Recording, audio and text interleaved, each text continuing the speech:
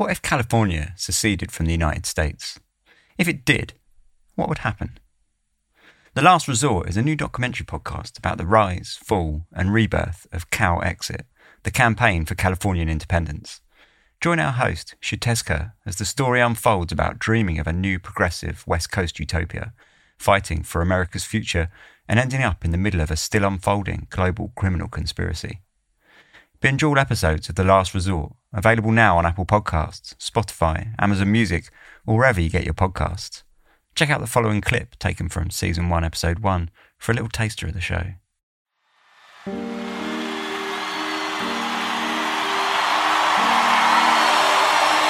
body, my motherfucking choice! Last June, Megan Thee Stallion was performing at Glastonbury Festival when she stopped to let the crowd know how she was feeling. I need everybody in the audience right now to say, my body, my motherfucking choice! That's right, so let's put all our middle fingers up right now, and we're gonna dedicate this shit to these motherfuckers. Y'all ready?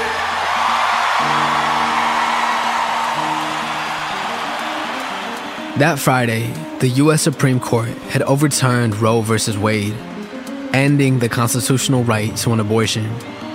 Megan, like many others, was trying to process the horror of it all. Performer after performer took the stage that weekend to speak out. Phoebe Bridgers, Olivia Rodrigo, I'm devastated and terrified. And so many women and so many girls are going to die because of this. Billie Joe Armstrong from Green Day, Fuck America, I'm fucking renouncing my citizenship. I'm fucking coming here. millions of other people raised their voices in protest that weekend.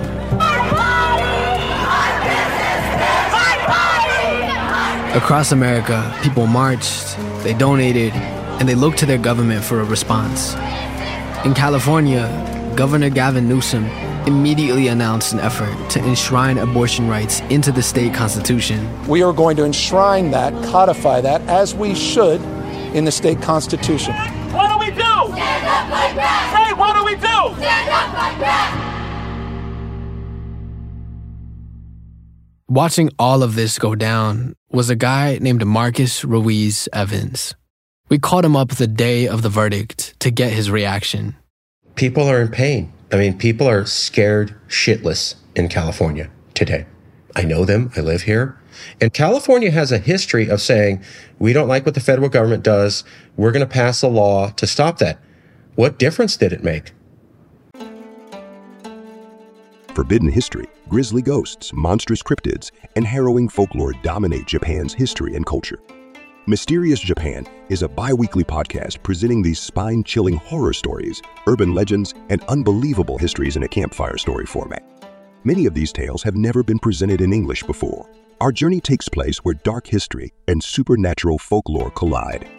Mysterious Japan is produced, written and translated by recognized Japan expert Dr. Heath Avey. Season 1 relates the unbelievable legends and ghost stories from the so-called suicide forest. Listen to Mysterious Japan for free on Spotify, iHeartRadio, or wherever you listen to podcasts. Learn more at our website at themysteriousjapan.com and be transported by unbelievable stories where the lines between reality and folklore become blurred in the shadowlands of Japan. Once again, that's themysteriousjapan.com. The Supreme Court upheld Trump could redirect funding to the wall. The Supreme Court upheld Trump could ban people from Muslim countries. And he could keep Mexican children in cages on the border. And he could sell off California lands to oil. And there's literally nothing the California government could do about it. And it is because California is treated this way that we have said you must CalExit. For Marcus, this kind of talk is very on brand because he has spent the last decade pushing an idea that most people would regard as unthinkable. Marcus believes that California should secede from the United States, that we should, quote-unquote, CalExit. The CalExit movement was started by Marcus and another activist, Louis Marinelli, back in 2014. Supporters believe that CalExit is the only way Californians can live according to their values. That's great that Gavin Newsom wants to enshrine it in our Constitution. But just because you put something in our Constitution does not give you any additional legal protection against decisions by the federal Supreme Court. So that's great. You're doing that, and that will absolutely not protect us from the Supreme Court at all. We have to get connected as Californians and push for CalExit before they take away another right. Because this isn't going to stop. Most Americans support abortion rights, but that didn't stop the Supreme Court from taking them away. Maybe that's one reason why, according to a recent poll, a majority of voters believe our system of government doesn't work. That's created an opening for people like Marcus Ruiz Evans to argue that it's time for change. Still though, CalExit? This is crazy talk, right? No state has ever seriously tried to leave the Union since the Civil War. But some experts believe that this moment we're in could be different. Hi, my name's Barbara Walter. I'm the Rohr Chair of International Affairs at the University of California, San Diego. I've studied every single civil war that's happened since the end of World War II, and there's been over 200 of them. Walter helped identify two factors that strongly predicted if a country would fall into civil war.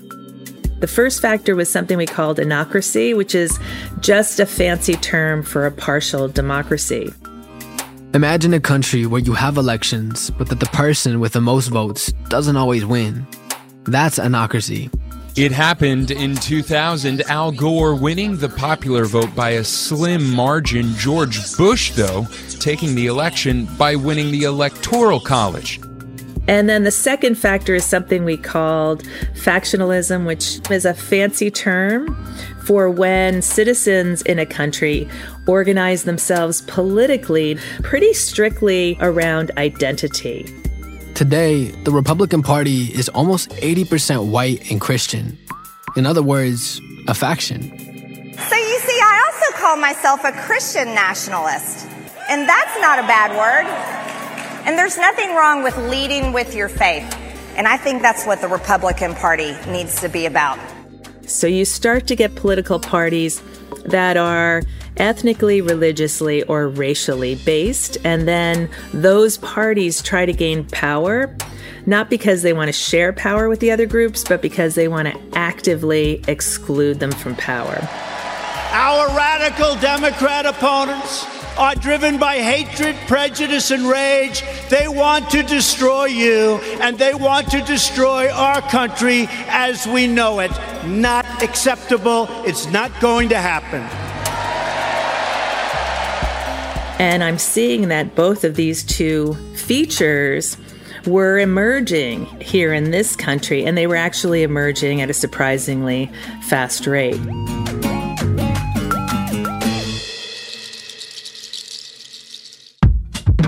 We don't always end up with the government that we vote for. According to Walter, we don't just see each other as political opponents, but as enemies. These factors could mean big problems ahead. I have no doubt in my mind that there is going to be, sometime in this decade, the very first, very real secession crisis the U.S. has faced since the 1860s. Here's Casey Michel. He's reported on CalExit for places like Politico and The Washington Post. I don't know if that's going to be in Texas or California or elsewhere, but given the fraying of political bonds and the broader political tensions, people are just going to start casting about for other ideas. And we're going to reach some kind of breaking point, some kind of tipping point for Americans across the country to ask themselves, is this something that we want to continue? Or, if it's not, what are the potential alternatives? And what should really be on the table?